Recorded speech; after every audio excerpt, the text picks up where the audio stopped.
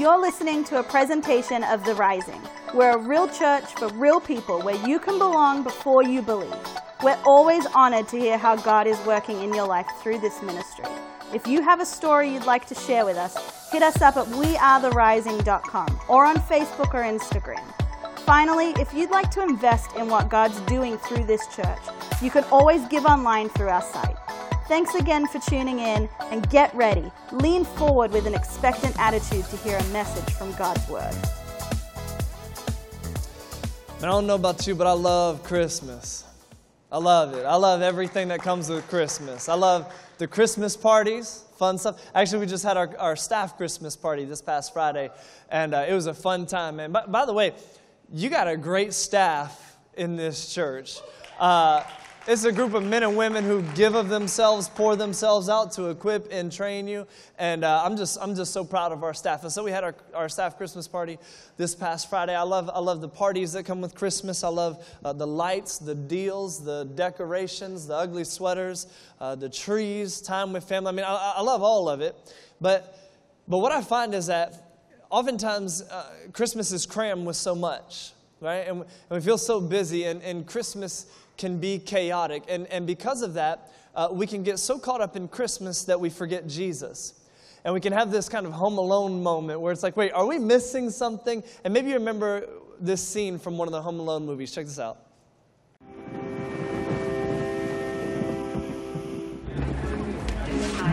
Who's this? That's Brooke. This is Megan. Brooke, give this to Brooke. This is Kevin. Give this to Kevin. Give this to Kevin. Give this to Kevin. Give this to Kevin. Kevin. Give this to Kevin. Give this to Kevin. Give this to Kevin. Give this to Kevin. Give this to Kevin. Give this to Kevin. Here you go, Kevin.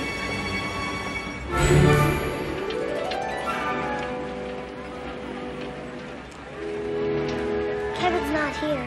Kevin's not here. Kevin's not here. Kevin's not here. Kevin's not here. Kevin's not here. Kevin's not here. Kevin's not here. Kevin's not here. Kevin's not here. What?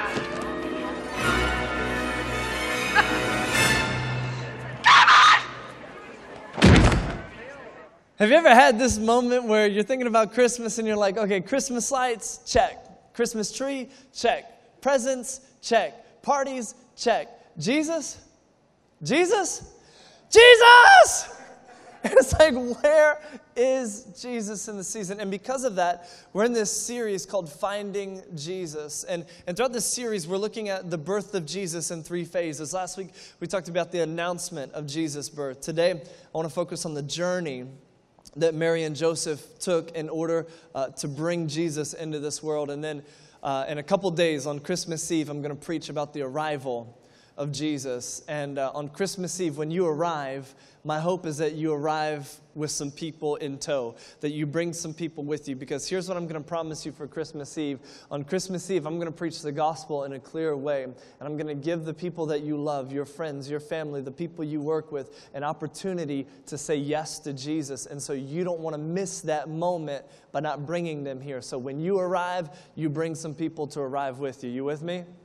Christmas Eve, 5 and 7, you make sure you're here, but you make sure some other people are here too. But first, before we get to the arrival on Christmas Eve, I need to preach about the journey that Mary and Joseph went on. I don't know how many of you love traveling, but stats tell us that a third of the country travels for the holidays. That's 110 million people traveling for the holidays. And I both love and hate traveling. I love it when I have margin.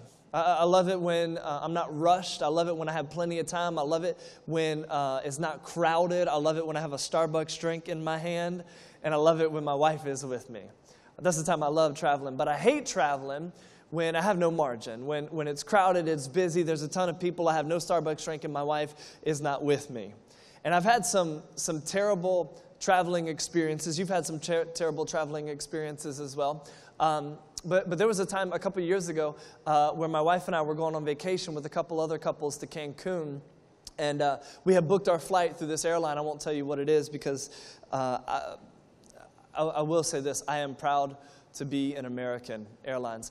And But we booked our flights through American Airlines, and about a week before we were set to take off, it made the news that American Airlines had a computer glitch, and it messed up some of their scheduling, and because of that, they had to cancel some flights. And we just thought, well, it's 2018, and by the time it comes for our flight, they would have figured out this computer glitch. I mean, we could put a man on the moon, but we can't figure out a computer glitch. Well, sure enough, it's time for us to take off for our flight. It's the day before, and we don't know. Flights are still canceling. And so we're set to be at the airport at 5 in the morning. And so I woke up at 3 in the morning, and I checked, and sure enough, our flight got canceled because of this computer glitch that happened. And American Airlines didn't send us a notification to let us know. If we didn't check, we would have showed up at the airport with no flight. So right then, at 3 in the morning, we're calling around trying to get new flights so that we could get to our vacation destination in Cancun. We end up missing an entire day of our vacation because of this computer glitch, and then American Airlines just gave us some airline miles. How many of you know airline miles are worth about as much as nothing, right? Especially when they give you 15,000. They gave us 15,000 miles. I was like, oh man, this is awesome. We could travel 15,000 miles. You can't. No, it's like 100,000 miles of travel. Anyway, bad travel experiences. And then there's times where I've missed my connecting flight. And this doesn't happen often, but there have been times where I missed my connecting flight in an airport. And it's not because I was lazy. It's not because I did something wrong. But the times just didn't line up. And so I'm running through the airport to get to my gate, but the gate's already closed. And I'm like, I can see the airplane right out there. Can you let me on? And they said, sorry, the gate's closed. And so I've missed some connecting flights. And then this is the worst. We've been sitting in traffic for hours. And then we finally get to the point where the traffic was caused, and we see what caused the traffic. It was an accident, but not an accident on our side of the interstate. It was an accident on the other side of the interstate, and people on our side were stopping and looking at it. How many of you have been there? See, we've had some bad travel experiences. We've had it, you've had it, we've all experienced this. And here's what's fascinating to me. Mary and Joseph, this holy family, had some bad travel experiences on the first Christmas 2,000 years ago. See, Mary was pregnant when she made the journey to give birth to Jesus. And the pregnancy was announced in a really interesting way. This is what we covered last week. I'll just give you a quick recap. See, what happened was an angel showed up to Mary, Gabriel, showed up to Mary and said, congratulations, you're going to give birth to the Son of God. And Mary said, well, that's cool, that's awesome, but I'm Madonna, like a virgin, and I have not been touched for the very first time. So how is this going to happen? And the angel's like, don't worry about it. You're just going to have a child in you, and it's going to be a miraculous birth, and the child to be born to you is going to be the Son of God. And Mary says, okay, cool, I'm down for whatever. And then she goes and tells Joseph, and she says, Joseph, guess what? An angel showed up to me. I'm a virgin. I'm going to give birth. And Joseph said, a virgin birth? She said, yeah, a virgin birth. And Joseph said, that's not a thing. I'm out. And Joseph is about to leave her, but that same angel shows up to him and says, don't leave her. It's true. She's going to give birth to the Son of God. So now Joseph believes it, and here it is, Mary and Joseph. They're down for whatever. They're in it to win it, and then they go and share it with their family and friends. Hey, y'all, guess what? Mary's pregnant. Hold up, but you're not married. I know. It's a virgin birth. And I imagine some of Joseph's family and friends brought him over and said, look, brother, I don't know what you've been smoking, but virgin birth is not a thing. And we need to go on Maury and get a paternity test to find out who the baby daddy is. Because, I mean, what would you think if somebody came to you and said, I had a dream and an angel spoke to me and I'm pregnant and I've never even, like, okay, we need to check you in somewhere. But this is what happens. And then there's division in the family, most likely because of this. I mean, you've experienced some of this dysfunction in your own family, right? There are some people who don't talk to other people, and relationships have changed because of that thing that happened on Christmas 2012. And we all know what happened on Christmas 2012 because that's when Frank said this to Aunt Bethel, and now there's this big schism in our family, and so we don't even talk about Christmas of 2012, right? See, we experience this in our own life. There's this dysfunction. There are these shifts in our family, some rifts that are created. And most likely, this is what happens with Mary and Joseph and their family, because they're not buying the whole virgin birth thing. But now comes time to make the journey. So Mary and Joseph are expecting this child, and then the census takes place. They have to go on this journey. This is where Luke picks up in Luke chapter 2. And this is where we're going to start. Luke chapter 2, verse 1. Now, before they make this journey, I just want to reiterate, Mary is pregnant. Okay? Mary is most likely 8 or 9 months pregnant. Mary is so pregnant, she's craving 7-Eleven hot dogs caked in relish, mayonnaise, and chocolate ice cream. This is how pregnant she is. She's so pregnant, she's sleeping with 14 pillows in the bed, right? She's so pregnant, strangers are coming up to her, touching her stomach without her giving them permission. She's so pregnant, she's starting to blame Joseph, like, you did this to me. And Joseph is like, I wasn't there for that. No, it wasn't me. So Mary, 8, 9 months pregnant, and then the census is decreed. Luke chapter 2, verse 1. At that time, the Roman Emperor Augustus decreed that a census should be taken throughout the Roman Empire. This was the first census taken when Quirinius was governor of Syria. And real quick, I just want to point a couple things out. The census is Augustus, the emperor, saying, I want to see how many people are in my empire. So we need to count them, and I need them to return to their original hometown. And so that's the census, and this is why Mary and Joseph have to travel from Nazareth to Bethlehem. But I also want to point out the detail with which Luke writes. See, sometimes when we think about the scriptures and the story of Jesus, we think like it's going to read like a tall tale or some fairy tale, right? Like once upon a time, there was this miraculous birth of Jesus, and he had a pet blue ox named Babe, and he was so wild, he lassoed a tornado. Like sometimes we think, oh, this is the story of the scriptures. It just reads like this fairy tale. But what we find is that over and over again, the scriptures are written like this. In this time, at this place, this happened. And in this time, at this place, this happened. And what we need to remember is that the scriptures were written to real people, in real places, at real times, about real events, right? And so Luke was not writing to Americans in 2020. But Luke was writing to real people in Eastern Israel under the Roman Empire, telling them about events that they had already known. And so when he says, in this place at this time, this is what happened, someone reading this would say, oh, I remember that. Like, I was in this place at that time. I remember this taking place. So Luke is writing about real events. And here's the thing. When we talk about believing in Jesus, I just want to clear it up for you. Sometimes people say, I have a hard time believing the message of the scriptures. Listen, we're not asking you to believe if Jesus was a real person. We know he was. I mean, history confirms that. It's a fact. Jesus really lived. We're not asking, do you believe that he died for you on the cross? It's a historical fact. We're not even asking, do you believe that he resurrected from the dead? Because all the evidence points to that. Here's what we ask when we're saying, do you believe in Jesus? Not did he exist, not do you assent that he was real, but do you believe that when Jesus died on the cross, his death had a purpose? His death was for you. Do you believe that Jesus was who he said he was? See, Jesus said he was God. And the question is, do you believe it? When you look at the evidence of the virgin birth, when you look at the miracles, when you look at the lives that were changed by Jesus, when you look at the evidence that points to the resurrection, see, Jesus said he was God, and he backed it up. Because if you say you're God and you don't back it up, we're checking you in somewhere. But Jesus backed it up with the evidence, with the proof. So what we're asking when we say, do you believe in Jesus, is, do you believe that Jesus died for you on the cross? That his death mattered? That this man who lived 2,000 years ago has an impact on your life here and now? And then, do you believe that he rose again from the dead and can also raise you up to new life? See, this whole thing about Jesus changes everything.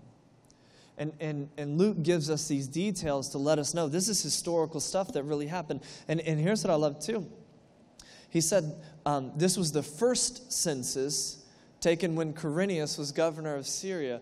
And so later on, the historian Josephus writes about another census that took place, a second census that happened in about 4 or 6 AD, but this was the first census, Luke says. So this happened most likely around the time Jesus was born. Again, it's confirmed here in what Luke writes. So this census is called, and here's what happens. Luke chapter 2, verse 3. All returned to their own ancestral towns to register for the census. And because Joseph was a descendant of King David, he had to go to Bethlehem in Judea, David's ancient home. He traveled there from the village of Nazareth in Galilee. He took with him Mary, to whom he was engaged, who was now expecting a child. So, Mary and Joseph have to travel. They travel from Nazareth to Bethlehem. The journey from Nazareth to Bethlehem is a 2-hour drive. But they didn't have Teslas back then. So most likely, Mary and Joseph walk this journey. And you've seen pictures on Hallmark cards, and maybe you have it engraved in your mind that Joseph walked, but Mary rode a donkey. But nowhere in the scriptures does it say that. And so most likely, both Mary, pregnant Mary, and Joseph walk this journey. It's a 33-hour walk. And we know most likely they walked because of their status. See, Mary and Joseph were poor. They lived in poverty. We know that because after Mary gave birth to Jesus, Mary and Joseph show up to the temple in Jerusalem and they offer a sacrifice for the newborn child. Now, they don't offer the standard sacrifice, which was a lamb and a dove, but they offer the sacrifice that was permitted for the poor, which is 2 doves. So because Mary and Joseph were poor, they most likely didn't have a donkey, which means most likely Mary trekked it on foot. 33 hours of walking. That's 3 days, 11 hours a day. But because Mary's so pregnant, stopping for the bathroom every hour and taking breaks, you know it probably took him about a week. Can you imagine that? She was ready at the end of that journey to give birth. They say if you're trying to bring on contractions and stuff, you start walking. Good night, 33 hours. She just walking along. And so they travel to get to Bethlehem. And here's what I want you to see. While they were there, the time came for the baby to be born. She gave birth to her firstborn son. She wrapped him snugly in strips of cloth and laid him in a manger because there was no lodging available for them. I want you to pause right here. There's so much packed into these sentences. It says that Mary gave birth to her firstborn son, wrapped him in cloths, and placed him in a manger. A manger is a feeding trough. It's a feeding trough for animals. See, the picture you and I have of a manger is often this nice, cute little box crib. It's probably soft with nice, soft straw and hay. Hey, I don't know if you ever rolled around in hay, but that stuff is itchy. They give birth to this newborn baby, and the only place they have to place him is in a feeding trough. Why are they placing Jesus in a feeding trough? Because he was born in a barn. You know, when Jesus was in elementary school acting wild, his teacher probably asked him, "What's wrong with you? Were you born in a barn?" He was like, I was actually. But he's placed in a feeding trough. He's born in a barn. Why is he born in a barn? Why is he born in a stable? I mean, this is Joseph's hometown. Most likely, Joseph has family that's here, but they won't take them in. See, the clue here is that Joseph's family most likely has ostracized, outcast, and shunned Mary and Joseph because they did the math. They said, hold on, now y'all got married 4 months ago, but you're having a baby now. It doesn't work that way. And we don't want anything to do with that. And here's pregnant Mary after walking for 33 hours, coming to Bethlehem, Joseph's hometown. No one will take them in. She's pregnant. No one takes them in. So they find a stable. They give birth in a barn.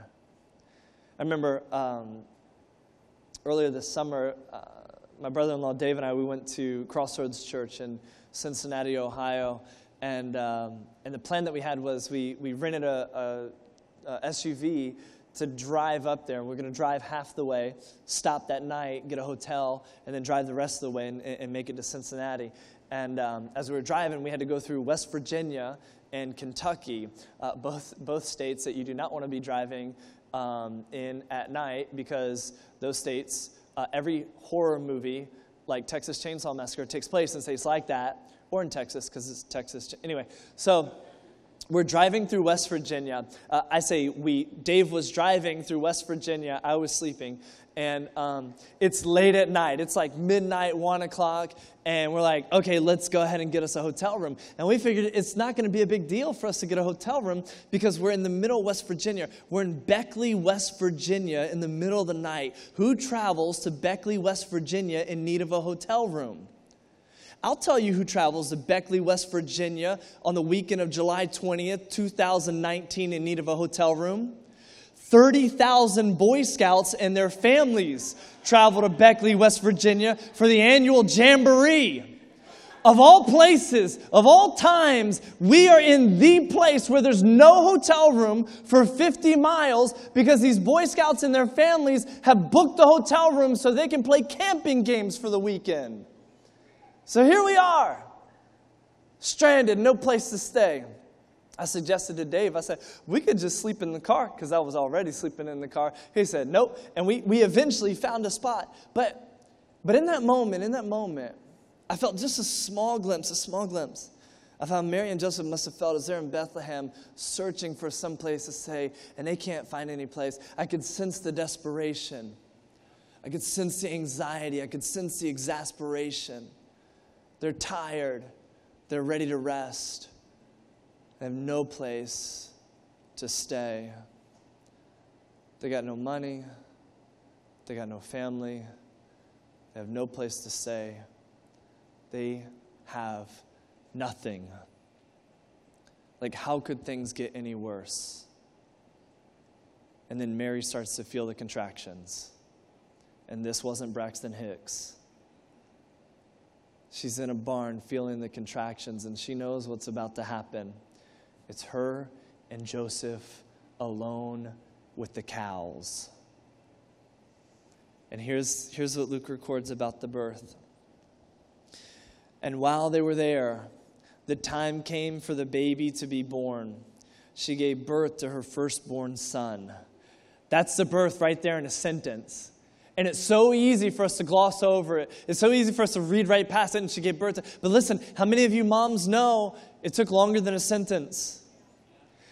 Because you were there. You experienced the pain and the agony, and she didn't have an epidural. The contractions, the cramps, the pain, she was there for the whole process. And dads, how many of you know it wasn't just a sentence? Because you were there too, holding a leg. I thought that was funnier than you laughed. But you were there. And there's this sentence. She gave birth to her firstborn son. Here's what I want you to see. Before Luke chapter 2, verse 7, Mary and Joseph have nothing. They're poor. They've been shunned and outcast by their family. They have no place to stay. They're giving birth to a barn. They have hit rock bottom. But in Luke chapter 2, verse 7, she gave birth to her firstborn son. In Luke chapter 2, verse 7, they have nothing, but they have Jesus. In Luke chapter 2, verse 7, they have nothing, and yet they have everything they need right there in their arms. I wonder this Christmas if everything was stripped away. All of it. The lights, the songs, the time with family, the presents, the trees, the ugly sweaters, the parties. If all of it was stripped away and all you had was Jesus, would you be okay with that? Would Jesus be enough for you? Or are you the person who says we can't afford Christmas? Christmas is not found in a bunch of plastic stuff, but it's found right there in the manger in the birth of this Savior. I wonder if everything was stripped away for you. If everything was stripped away and you just had Jesus, would you be okay with that? See, for Mary and Joseph, they go on this journey to give birth to Jesus, and they have nothing. They've lost it all. They've hit rock bottom, but in the end, they found Jesus. And oftentimes, this is what happens in our lives. Oftentimes, God will destroy some stuff in our life, blow up some things in our life, wreck and ruin some things in our life, so that He can bring us to the point where we have nothing and we turn to Him. and say, I need you. Sometimes I pray for that for people, that their life would be destroyed so that they could meet Jesus. And I hear this story all the time. People come to our church and they say, I've tried everything. I've done this and this and this and this. So I figured I'll try God. This is my last stop. Hey, this Christmas Eve may be some of your friends and family's last stop. It's their last hope. God has been working on their life. They've been turning to alcohol. They've been turning to drugs. They've been turning to porn. They've been turning to money. They've been turning to their career. They've been turning to family. They've been turning to all sorts of things to find fulfillment, but none of it satisfies. It leaves them empty. Jesus is their only hope. And the question is, will you bring them? Will you bring them to meet the Savior that was born 2,000 years ago? See, Mary and Joseph, they went through a lot. But I imagine as Mary held Jesus in her arms, all the pain and the agony and the heartbreak that she felt disappeared just like that. And I imagine Mary would have said, it's all worth it. I would gladly go through it all again so that I could have Jesus. I know my wife felt the same way when she gave birth to both of our kids. Through all the pain that she felt, all the agony that she felt when she held our daughter, when she held our son in her arms. It was like all of it just dissipated. And this is so worth it. I know when I held our kids in my arms, it was all the putting up with her cravings and pillows, and it was all worth it because now my kids were here. Mary and Joseph had everything they needed, not just their son, but their Savior. He was born in a manger in Bethlehem. Can I suggest to you this morning that everything you've been through has happened for a reason? And what I mean by that is not that God caused everything to happen in your life, because God does not cause everything to happen in our life, but God can use everything that happens in our life. He can redeem it and turn it for the good. Can I suggest to you this morning, I just want to be bold this morning and let you know that everything that's happened in your life, I wonder if God has been using it to bring you to this point here and now. And maybe He's been taking you to rock bottom. Maybe He's been wanting to break your heart. Maybe He's been wanting to wreck everything in your life so that you could come to this place in the barn and say, I have nothing, but I found Jesus. Can I just talk to you right now? If that's you, and even if you're not at rock bottom, if you've never said yes to Jesus, or you said, Jesus, I believe that you died for me on the cross, you rose again from the dead, and because of that belief, I want to follow you, I want to live for you, I want to give my life to you and be baptized in you. If you've never made that decision, I want to invite you today to decide to say yes to the Savior. He was born for a reason. You're that reason. In your chair, there's a Connect card. There's a box on that Connect card that says, I want to know more about baptism. You see the hot tub over here. We're actually doing baptisms on Christmas Eve. My daughter is getting baptized at 7 o'clock this Christmas Eve. But I believe there's more people who need to get baptized. I believe we set up this hot tub for more than just her. And so if you've never made the decision to say yes to Jesus, you mark that box. I can't be here for Christmas Eve. You cancel all your plans because this matters most. And maybe for some of you, you have said yes to Jesus. But you feel stuck. You feel stagnant. You feel like your life isn't moving forward. Can I suggest to you that maybe the reason is because you've crowded out Jesus in your life? Just like Christmas often crowds out Jesus, we can crowd Him out in our life. And so yes, Jesus is part of your life, but if you want to see some traction, if you want to move forward, if you want to gain some success, then today is the day where you say, Jesus, you're going to be front and center in my life. Not just a part of my life, not something I fit in if I can make it, but Jesus, you are the center When you make Jesus the center, when you make him first and foremost, everything changes. And that's why we celebrate communion. When I'm done, we're going to have members from our teams pass out trays, and in those trays are stacks of cups. The bottom cup has some bread. The top cup has some juice. The bread reminds us of Jesus' body that was broken for us. The juice reminds us of his blood that was shed for us. And you can feel free to take communion anytime that you want, but let it be a reminder that Jesus wants to be front and center in your life. He didn't go through all he went through and got you through all you got through so that he could be a catchphrase in your life.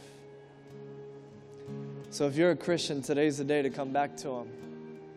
I say, I'm following you. I'm abandoning everything I need to abandon and make you first and foremost. So Mary and Joseph journeyed so that they can meet Jesus. You've journeyed this morning to meet Jesus. We're going to journey on Christmas Eve to meet Jesus, and I'm going to preach on the arrival. But Mary and Joseph weren't the only ones who journeyed. There were some other people who took a journey. I want to tell you about their journey. Luke chapter 2, verse 8. It said, that night there were shepherds staying in the fields nearby, guarding their flocks of sheep. And suddenly an angel of the Lord appeared among them, and the radiance of the Lord's glory surrounded them. They were terrified, but the angel reassured them. Don't be afraid, he said. I bring you good news that will bring great joy to all people. The Savior, yes, the Messiah, the Lord, he has been born today in Bethlehem, the city of David. And you'll recognize him by this sign. You'll find a baby wrapped snugly in strips of cloth lying in a manger. And so they heard the announcement. Verse 15. When the angels had returned to heaven, the shepherds said to each other, let's go to Bethlehem. Let's journey to see this thing that has happened, which the Lord has told us about. And they hurried to the village and found Mary and Joseph. And there was the baby lying in the manger. After seeing him, the shepherds told everyone what had happened and what the angel had said to them about this child. All who heard the shepherd's story were astonished. That night, the shepherds were told about the birth of the Savior, and they journeyed to meet him. But what I love about it is they didn't just journey, they hurried. They hurried. They said, come on, we got to go. They walked with purpose. They came excited. They came enthusiastic. They came ready to meet the baby. And here's what I love about it too. Not only did they hurry to see Jesus, you've hurried to see Jesus this morning. Some of y'all didn't hurry. You dragged yourself out of bed and said, I guess I'll go. Come on, let's hurry on Christmas Eve. Not only did they hurry to see Jesus, but then when they left, we're about to leave soon. When they left, they told everybody they saw. Let me tell you about the baby that I met. Let me tell you about the baby that I've seen. Let me tell you about the Savior who saved me. Hey, you found some hope. You've seen the baby. You've met Jesus. Question I want to ask you now is who are you going to tell? Who are you going to bring to come sit with you this Christmas Eve? And listen, Christmas Eve is one of the best times for people who don't go to church to come to church. And you could just tell them, hey, everybody goes to church on Christmas Eve. Come sit with me. It's easy for you to bring somebody. It's easy for you to tell somebody. You grab the invite cards we gave you. You take a picture of it. And then text it to your friends. And you tell them, I don't need a gift from you. My gift from you is that you would come and see this Sunday, or this Tuesday. That you would come and sit with me. It's that easy to invite somebody. And who knows who you love, how their life will be changed because of one invite to come and see the Savior this Tuesday. So who are you bringing? I want you to think of their name right now. I want you to get it in your mind. Who needs to be here? Who needs to find hope like you found? Who needs to hear that there's a God who loves them for who they are and not as they should be, because none of us are as we should be? Who in your life, here and now, I don't care if they believe in God or not, I don't care if they're open to God or not, who needs to be here? We're going to pray in faith together that God would open their hearts, do something miraculous in their life. Hey, if a virgin can give birth to a child, God can get your stubborn friend here. I want you to think of their name right now. God, we're thinking of people who need to come meet the Savior this Sunday. This Tuesday. Today is Sunday. Some people who need to be here. And God, I pray that you would begin to do whatever you need to do in their life to get them here. Some of them you've been working on for the past several weeks, wrecking things in their life. Just destroying stuff. And they're hopeless. They're down and out. They need somebody. And we have an invitation to the Savior. There's some people that we know who are open to you. And God, I pray you give us the boldness and the courage to say something, to get them here this Tuesday. That they would journey to see you. And God, I pray for anyone here who hasn't yet said yes to you, that they would make that decision today. Jesus, I thank you for being born to save us, so that we could know you and have a relationship with you. In Jesus' name, amen. Thanks so much for listening. We pray God inspires, challenges, and motivates you to become greater through what you've just heard. Again, be sure to check us out at wearetherising.com. Remember, your best days are still ahead.